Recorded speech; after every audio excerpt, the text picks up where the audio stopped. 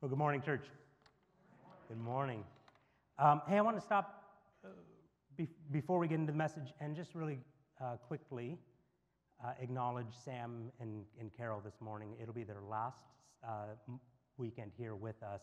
They're moving back to Nevada, so we just wanted to stop and to recognize you guys and say how much we love and appreciate you. Thanks.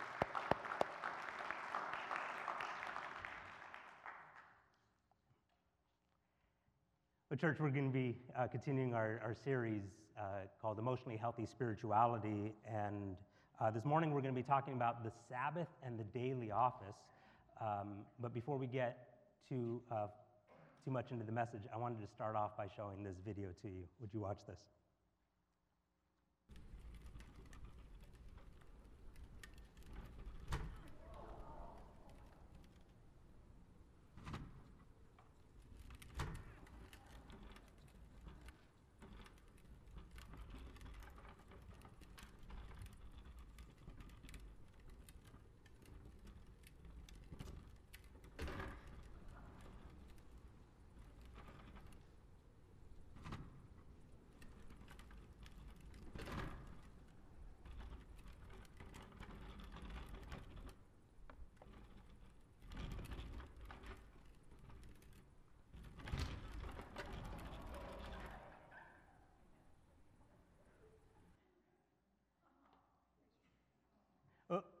What's the point of showing that? One, because it's funny, is one.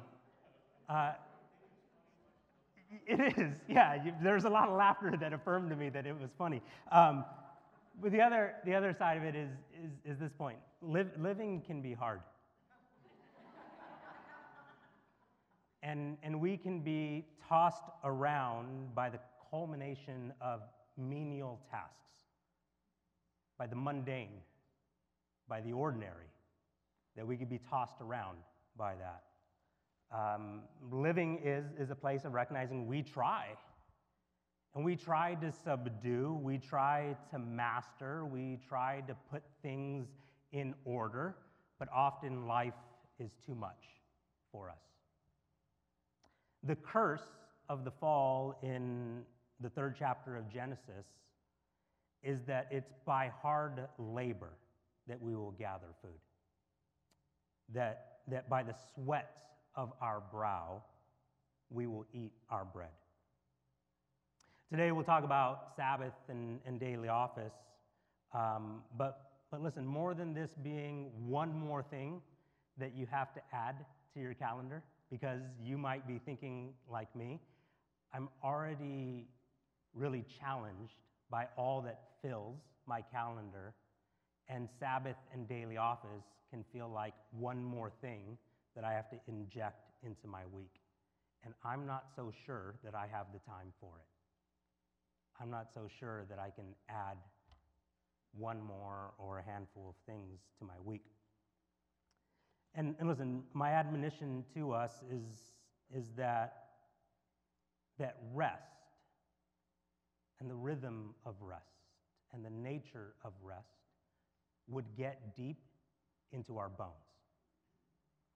That this wouldn't just be about adding something to our calendar, but this would be about saying, who are we becoming? Are we becoming a people in which rest, in which peace resides over us, has mastery over our lives? Sabbath and the daily office are a place of rest, of delight, and transformation. It is a place where we learn to abide with the one who offers peace beyond our understanding, and then we offer that rest to the world around us. I'm going to take you to Deuteronomy chapter 5, and there in Deuteronomy chapter 5, starting at verse 12, this chapter is what is very well known as the 10 Commandments, and here is commandment number 4. It says this, it says, observe the Sabbath day and keep it holy, as the Lord your God commanded you. 6 days you shall labor and do all of your work, but the 7th day is a Sabbath to the Lord your God. You shall not do any work, you or your son or your daughter, or your male and female slave, or your ox or your donkey, or any of your livestock, or the resident alien in your towns, so that your male and female slave may rest as well as you. Remember that you were a slave in the land of Egypt, and the Lord your God brought you out from there with a mighty hand and an outstretched arm. Therefore, the Lord your God commanded you to keep the Sabbath day. There's a lot to say here, but where I want to start this morning is to say that this was a culture-building commandment, that this was a command that instructed how we are to live. It's a posture of our living, and it's a way that draws a really wide circle around all that we're connected to. For us to keep the Sabbath was for us to offer this way to the world around us. Notice the distance of this command. Your sons and your daughters, your servants. Like, listen, even if you were to have a goldfish, your goldfish should experience the Sabbath. This is a way that is meant to be lived out by a people. The Sabbath was an ethical command. It's given to a people. It's given to a society. It's given to a culture. And let the emphasis be on the character of God's heart. He desires for creation to rest, to be at peace. Not striving, not conflict, not hostility, not anxiousness, not worry, but rest. That this was the desire for God's people. And this was a command that was meant to get into the Israelites' hearts. You were slaves, I gave you rest. The Egyptians aren't your master, you belong to me, and what I desire for you is for you to be with me. A harsh master is not meant to rule over you. And then this was meant to translate to how the Israelites treated everyone else. You are to be a people of rest, and you are to offer that rest to everyone that resides with you. You, the people of God, are to be a sanctuary. You are to be a people of peace. And you're meant to demonstrate that to everyone that lives with you. The instruction to us is we cannot be a chaotic, an unstable people that are looking for purpose in anything else besides God. But we're at peace with Him. And we find that He is our place of delight and pleasure. I can't help but take us back to creation. And in Genesis chapter 1, there's a bit of a bummer in the way that we've structured our Bibles. And by that, I mean we have a chapter delineation here that I think should have been moved a little bit further down.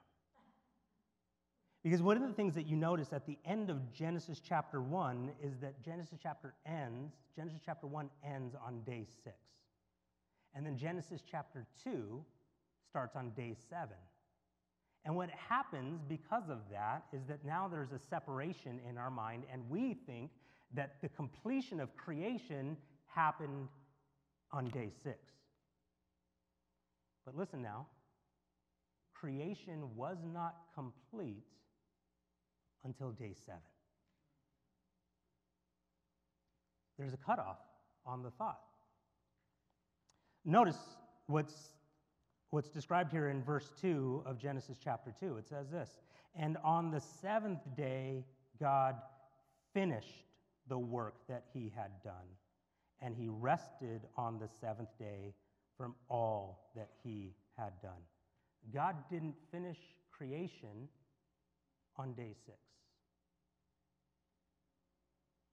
It was on the seventh day God finished. But what did God do? What did God do on day 7? He rested. And the message to us is that creation is incomplete without the day of rest. If you don't have the day of rest, then you don't have the rest of creation. It's not complete. And listen now, what this means is the day of rest gives us a climactic view of living. In the day of rest, we get a taste of the garden. Think about it this way. Adam and Eve's first full day of living was the Sabbath. They hadn't accomplished anything. It wasn't that they worked for 6 days and then had the Sabbath. And the instruction to us is this place of saying that rest is our starting point. It wasn't because we accomplished. It isn't a reward for all of our laboring and all of our striving that we get a day off. No, this is our place of living. And the message to us is this is what living should look like. A day of complete connection and communion with God.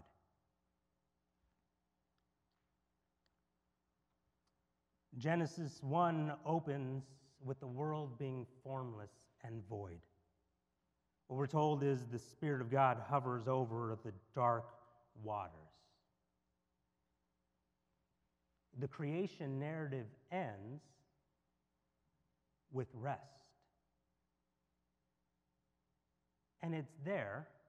Again, this is why I think that chapter delineation is not the best way that it should have been delineated, but I mean, it is what we have, and we can come back and look at it and realize that it all starts in chaos. It all starts in being dark and formless, and then it ends with God bringing everything to peace. It shows us that the sovereignty of God and the power of God moves us from chaos to rest. And that's where our living should reside, is in peace. Notice as well that day 7 has no evening to it. All the other days there is day and there is evening. And theologian John Andrews says it this way: could it be that here, at the beginning, the Lord of the Sabbath is giving us a huge nudge towards the truth that the rest enshrined on the 7th day was never meant to remain within the confines of the day, but it was intended to be enjoyed every day?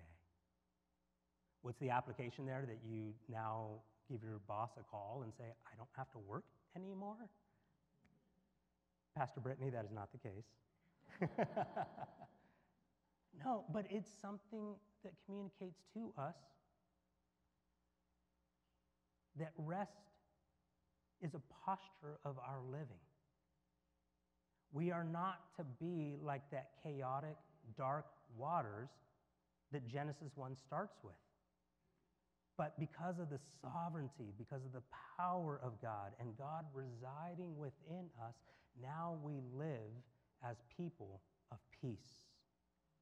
And it goes further than that. That when you look over the pages of the Old Testament, what you see is that God gives to the people of Israel a rhythm to their calendar. Every 7th day was to be a Sabbath day, but then to go beyond that, in Leviticus chapter 25, what you'll see is every 7th year was meant to be a Sabbath year. Listen to this. 6 years you shall sow your field, and 6 years you shall prune your vineyard and gather in their yield. But in the 7th year there should be a Sabbath, of complete rest for the land, a Sabbath for the Lord. You shall not sow your field or prune your vineyard. You shall not reap the aftergrowth of your harvest or gather the grapes of your unpruned vine. It shall be a year of complete rest for the land. You may eat what the land yields during its Sabbath. You, your male and female slaves, your hired and your bound laborers who live with you, for your livestock also, and for the wild animals in your land, all its yield shall be for food. And then it goes further. You look at the next verse in Leviticus chapter 25, what you'll see is that every 7 Sabbath year cycles, which means every 49 years, at the close of every 49 years, in the 50th year, there was to be a Jubilee. And listen to the description of this year of Jubilee. You shall count off 7 weeks of years, 7 times 7 years. So the period of 7 weeks of years gives 49 years. Then you shall have the trumpet sounded loud on the 10th day of the 7th month, on the Day of Atonement. You shall have the trumpet sounded throughout all of your land, and you shall hallow the 50th year, and you shall proclaim liberty throughout the land to all its inhabitants. It shall be a jubilee for you. You shall return every one of you to your property, and every one of you to your family. And the Leviticus chapter 25 goes on to describe that it was a time for the land to be restored to their original owners, for slaves to be freed. If you sold your farm to another person, it would automatically revert to your ownership during the year of Jubilee. If you sold your house out in the country at the year of Jubilee, it would once again be yours. If you were poor and sold yourself into slavery at the year of Jubilee, you would be freed. The rhythm for the Israelites was, you shall not be overcome by burdens.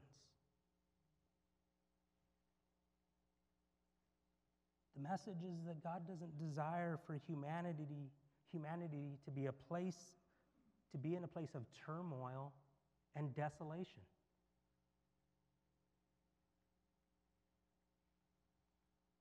And think of the day of Jubilee and this rhythm of Sabbath rest, this way that is meant to be about the people of God. And hear Jesus' words when he stands before everyone in the synagogue and he says, "The Spirit of the Lord is on me because he has anointed me to proclaim good news to the poor. He has sent me to proclaim freedom for the prisoners and recovery of sight for the blind, to set the oppressed free, to proclaim the year of the Lord's favor."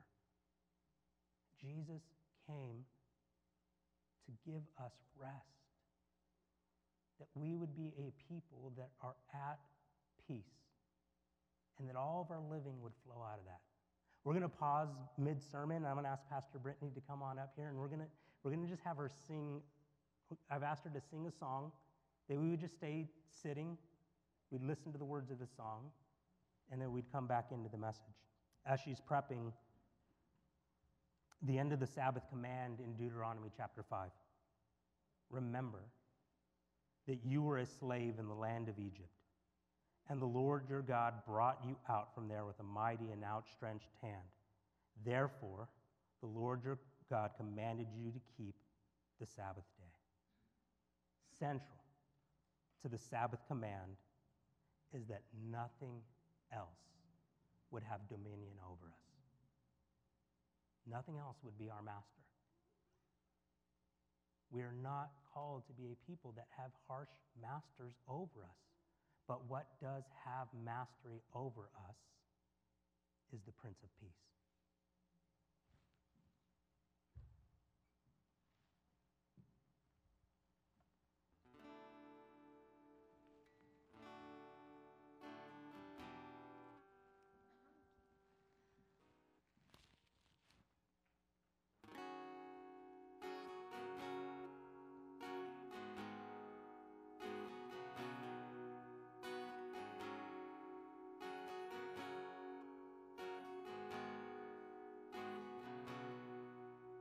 The Spirit of the Lord is upon me. I'm anointed to bring hope. The promise fulfilled in the moment. We're still watching it unfold. There's good news for the captives, a proclamation for every soul. This liberty is for the broken, an invitation to be made whole. Listen for the free man singing, He's delivered me. Look out for the woman shouting, His garment made me clean. Listen up for the seasons changing, He's revealing everything. Listen for the people shouting, this is Jubilee.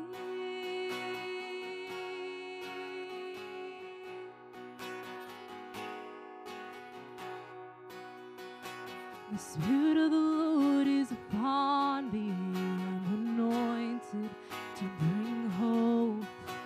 The promise fulfilled in the moment. We're still watching it unfold.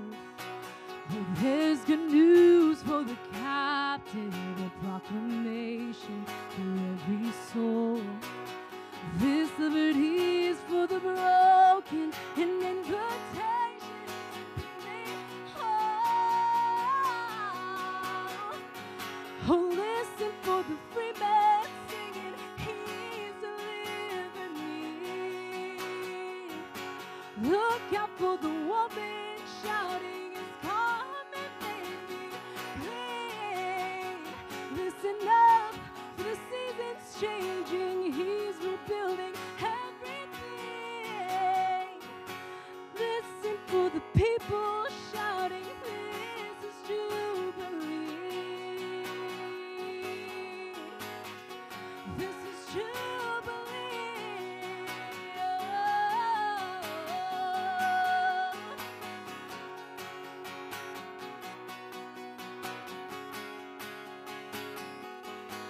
Oh, there is true joy and His freedom. So open your heart and receive it. Oh, there is a hope to believe in. Jesus, Jesus. Oh, there is true joy and His freedom. So open your heart and receive it. Oh, there is a hope to believe in. Jesus, Jesus. There is a hope to believe in. Jesus, Jesus. Oh, listen for the free man singing, He's delivered me. Look out for the woman shouting, His garment made me clean. Listen up for the seasons changing, He's rebuilding everything. Oh, listen for the people shouting, this is Jubilee.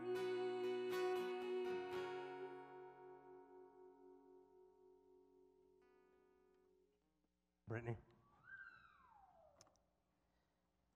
Once again, in the way that chapters are delineated, I think that we're at a disadvantage in how we contemplate on Scripture, because in Matthew, at the end of Matthew chapter 11, you'll hear these words from Jesus.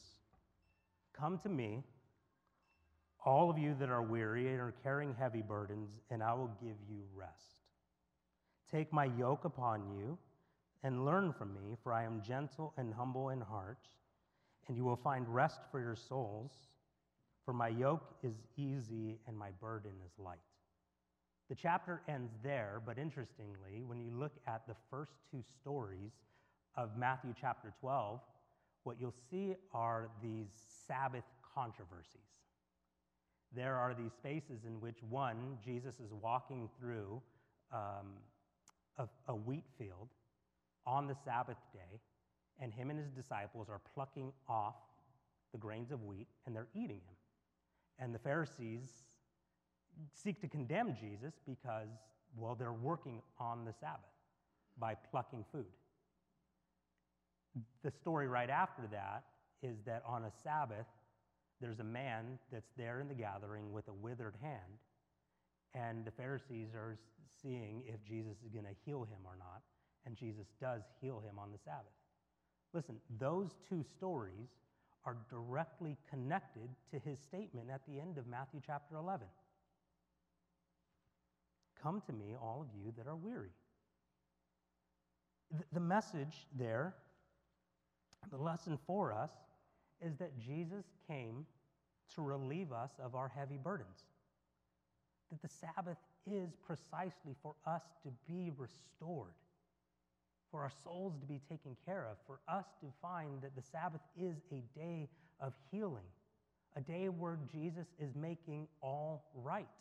And it is pointing to that future day where he will make everything right, where there will be no more pain, where there will be no more tears, where there will be no more death, right? And so that point of him saying, come to me and I will give you rest. The Sabbath is one of those places that he does provide rest for us. It is a place for us to learn what it looks like to live without heavy burdens, to be a people of peace. It was also a lesson for the religious leaders. You cannot simply do the Sabbath. The spirit of the Sabbath is meant to get in you. It's meant to be a transformative work. There's a song that we sometimes sing called Pour Me Out, and a line in that song simply goes like this: like a rushing river, let mercy flow through my heart and into the world. And the prayer here is that the mercy of God would flow through your heart, that you would be regularly acquainted with the mercy of God. I like the way that pastor and theologian A.J. Sabota says it this way: to keep a Sabbath is to give time and space on our calendar to the grace of God. It is a space on our calendar to regularly be reacquainted with the grace of God. That the mercy of God flood our hearts, and that we would offer that to the rest of the world. And let me tie this directly to our series here in Emotionally Healthy Spirituality. We are not to be like those chaotic, untamed waters of Genesis chapter 1, but there is meant to be a stillness about our lives. Central to the Sabbath is rest and delight.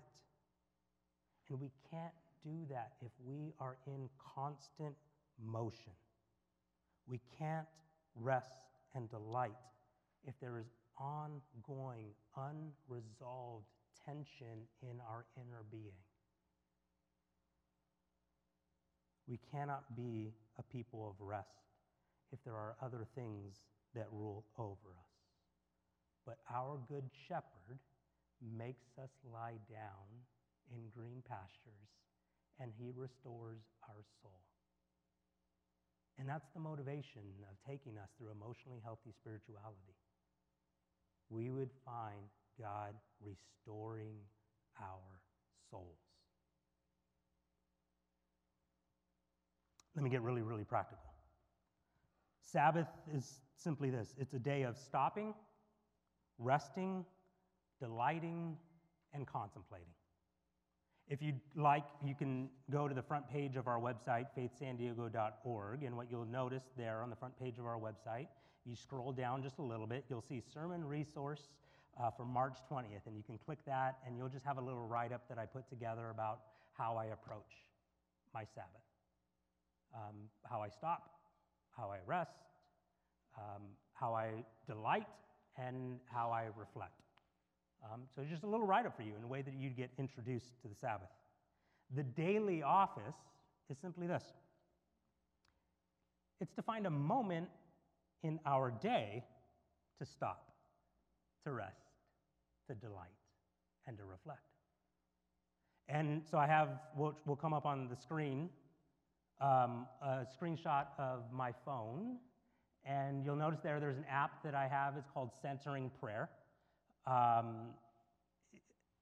We'll go ahead and open up the app there, and you'll notice that there's a structure that's there, and it's got an opening vestibule, an opening prayer. You click on that, and you could pick different sayings and quotes and all these other things. I've only selected the opening scripture, so if you don't like the other stuff, don't blame me. I've never clicked on it. That's your own journeying into those spaces. All I can say is that I typically select an opening prayer.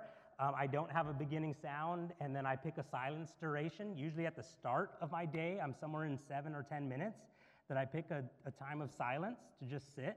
In the middle of my day, I scroll it down to 2 minutes. Sometimes I forget to put it back down to 2 minutes, and I'm sitting there forever going, why is this taking so long? And then I look back up at my phone and realize, oh man, or my phone will be on silent, and then I don't hear the closing sound. You could just easily do this with the timers that are on your phones. The reason that I use this is because I like the gong sound, because it isn't so abrupt. The timers on all of the iPhone, like all the iPhone timers, are so annoying. They shock you out of that space, and I just wanted something that was a little bit more subtle. So that's the motivation, honestly, of using this app. And then there's a closing prayer. I thought that I would take us through a daily office today. So what we're going to do is, and that's why I've got the speaker here, connect to my phone, and I light a candle. I intentionally have a 3-wick candle to remind me of the presence of God. 3 wicks, just so I might contemplate on the Father, Son, and Holy Spirit while I sit in a moment of silence. One thing that might be helpful for you is, because maybe you're like me and your mind wanders, that it's usually at the start of these moments that you remember all the things that you have to do or you forgot to do. That I use what's called breath prayer. Can you bring up the examples of the breath prayers? These are my 3 go-tos in my own life.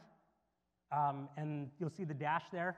Before the dash is usually, I breathe in, Lord Jesus, Son of God, and then I breathe out, have mercy on me, a sinner. Breathe in, speak, Lord. Breathe out, your servant is listening. Breathe in, Spirit of the living God. Breathe out, fall afresh on me. And it's just a way for me to try to get away from all the motion and commotion that's happening in my mind. It takes me, a lot of times, a long time to slow down. But here's the motivation. I want to have a habit, a discipline of returning to God. I want to develop a discipline of turning back to Him. And to do something like this in the middle of my day is that place of realizing that in the tense moments of life, the argument with the spouse, the traffic on the 805, the work deadline, the office place politics, the pile of dishes that the roommate said that they were going to do and then didn't do, the crayon on the couch.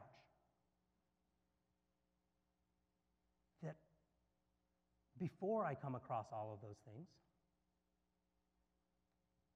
I've developed a habit of returning to the presence of God, so that when those moments happen, I know what it is to return to Him. And when Scripture tells us that there aren't scenarios that you come across that aren't just common to all of humanity, but in those moments that the Spirit will prompt you and give you a way out of those places of temptation, that's developed through practices like Sabbath and daily office, so that we might be a people who are more aware of the Spirit's prompting in our lives, that we might be a people that are more aware of just God's Spirit dwelling with us. 2 minutes. We can go for 2 minutes today. We'll leave this up on the screen. Actually, go to the opening prayer. Let's start with that opening prayer. If you want to just maybe help you slow down and you can read that. If you want to put that full screen for those that are watching online, I'll read it for anyone that might be engaging later through the podcast. Now the Lord is the Spirit, and where the Spirit of the Lord is, there is freedom. All of us gazing with unveiled faces on the glory of the Lord, we are being transformed in the same image from glory to glory, as from the Lord who is the Spirit. We'll enter into our 2 minutes.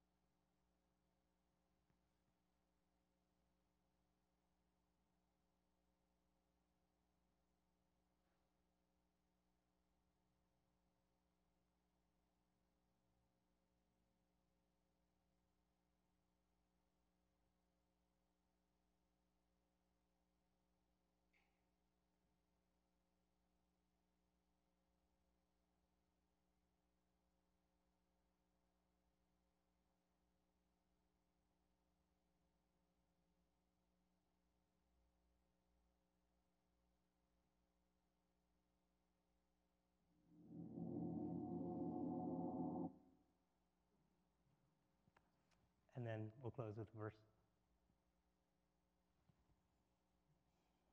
In you is the source of life, and in your light we see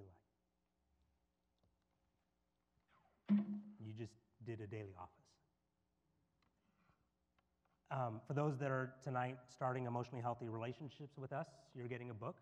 Hopefully, maybe you've ordered it, or I think the communication was that you should have ordered it. I think we'll have a couple of extra tonight. But then you'll notice that there are morning/midday daily offices. Or actually, and then evening or midday/evening daily offices. So you can do 2 daily offices, and it'll take you through that in the HR. By the way, you could still join us tonight if you'd like to. Ask that you do fill out that form that was emailed to everyone. It's also linked in the events page of our website. But there, again, the hope is just that we'd find time in the middle of our day to remember Jesus. We'd find time in the middle of our day to reflect on him, to spend time with him, to be still before his presence. I'm going to ask the worship team to come back up.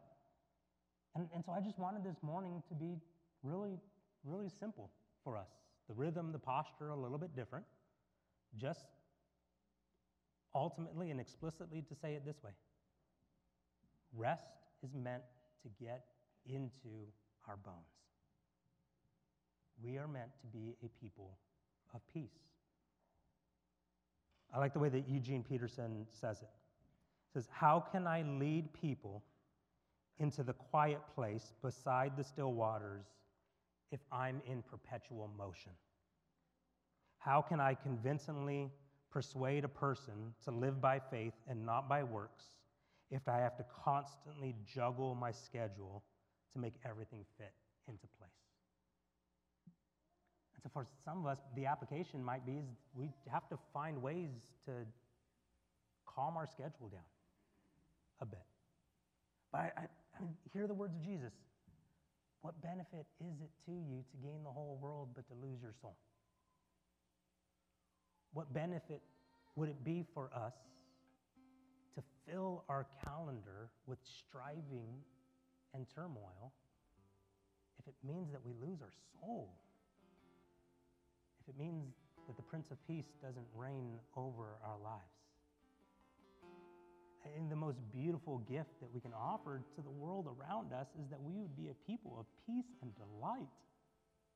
That what people would find in the people of God would be a people that are just defined by rest and joy. Because we've known what it is to turn our attention to Jesus. And listen, we're not going to always get it right. My candle is a reminder to me every single moment because there's soot that's spread all around the edges of my candle. And the reason that it's spread around the edges of the candle is because someone in my household, after I did my daily office, put their fingers in the wax and got the wick all over their fingertips and just decided to rub it all around the candle. And I asked Larissa to not do it again. And she said she wouldn't. But the candle becomes a reminder to me, like, this practice is meant to be in the middle of life. It's meant to be amidst the disorganized and the chaotic. It's meant to be in the middle of all of that. It's meant to teach me to be patient with the moments that someone takes their finger and shove it in my daily office candle. I mean, how ironic would it be if I just was like, how dare you do this? Right? But it's just, oh, that's right. That teaches me to be at peace. That teaches me to be different. It teaches me to be a person of rest and to offer that to the people that are close to me and to the people that are far from me. Let's enter into song together. You could stand if you'd like.